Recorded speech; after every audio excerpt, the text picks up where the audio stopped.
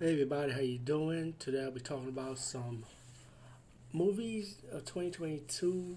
And I feel like this was a weak year for movies, but then as this went down to like I say the fall time or spring, not spring, I'll say maybe like in the late summer and fall, something was a surprise to me. For example, like the horror movies Barbarian, they didn't think it was gonna be that enjoyable. I thought it'd be just a weak movie, call it a day, but that movie was highly enjoyable. I actually liked that horror movie. I'm not gonna say too much. I'm gonna say that I liked it because I don't want to ruin any plot twists or anything.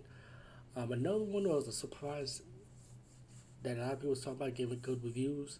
I didn't listen. I decided to give it a chance, and it was a movie called Smile. I saw the trailers for it. I wasn't feeling it, and I was like, nah, this ain't worth it. But then I finally get around to see it, and Smile was actually a really, really good horror movie, man. I was a surprise. If you saw the movie It Follows, you compare that Smile to that movie. It has that vibe, it has that style, and it was just like, oh shit, what's gonna happen next now? It was really, really good, man. Um, Another movie I thought it was really good, and I personally like the movie Prey, which is like I would say Predator Part Five. I know a lot of people was crapping on it, but I said don't listen to the haters. Man. Just go with you think. To me, I like Prey. To be honest, that felt more like a horror movie than Predator itself. To me, Predator I always considered as an action movie. I don't know why horror fans portray Predator as a horror movie just because there's like a monster in it. Come on, man. I mean, it's a good science fiction, action. Of course, you can add in the horror. Why not? There is scary moments in Predator, but Prey to me feels more like a horror movie for a Predator film, and that's my opinion though. There's an action movie I enjoyed. I thought this movie was super underrated. A lot of people, I'm surprised a lot of people don't talk about it, and that's Ambulance. Ambulance is a really good action movie.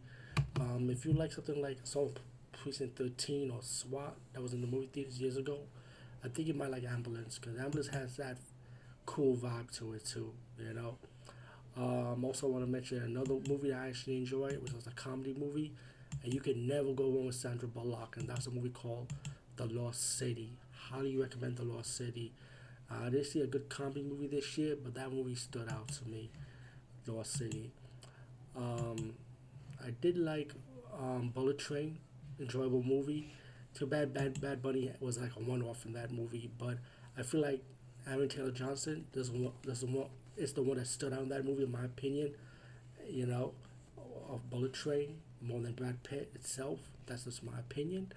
And also, last and not least, Top Gun Maverick, which is Top Gun 2. So, to be honest, it does live up to the hype. You can never go wrong with Tom Cruise. Man, his movie's always enjoyable to me, and so excited for Tom Cruise to me, he's the last surviving movie star from the old school era of the 80s and still doing his thing to this day, man. And those are my best movie I highly enjoyed in 2022. Anyway, over and out.